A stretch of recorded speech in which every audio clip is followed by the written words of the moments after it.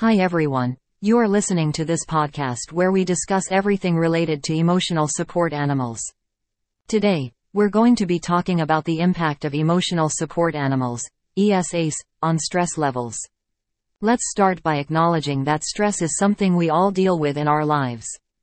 Whether it's work-related pressures, personal challenges, or even the demands of daily life, stress can affect us physically and emotionally. But what if I told you there's a furry, four-legged solution that might help?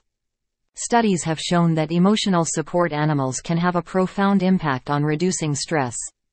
Emotional support animals are animals that provide companionship and support to people with mental health conditions. They are not service animals, which are trained to perform specific tasks for people with disabilities. However, ESAs can still be very helpful in reducing stress levels. There are a few reasons why ESAs can be helpful for stress reduction. First, they can provide companionship and comfort. When we're feeling stressed, it can be helpful to have someone or something to care for. ESAs can provide that companionship and comfort, which can help to reduce stress levels.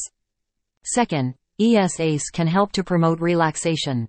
Studies have shown that petting an animal can release oxytocin, a hormone that has calming effects.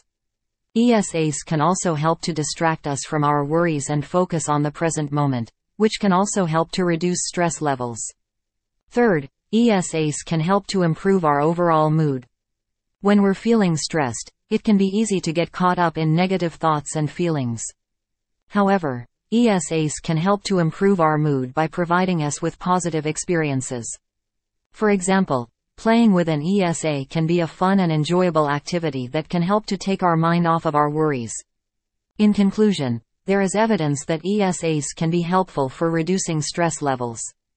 If you are struggling with stress, an ESA may be a helpful option for you. However, it is important to talk to your doctor or mental health professional before getting an ESA to make sure that it is the right choice for you. Until next time, dear listeners, take good care of yourselves and your furry companions. Stay mindful, stay healthy, and stay tuned for more episodes.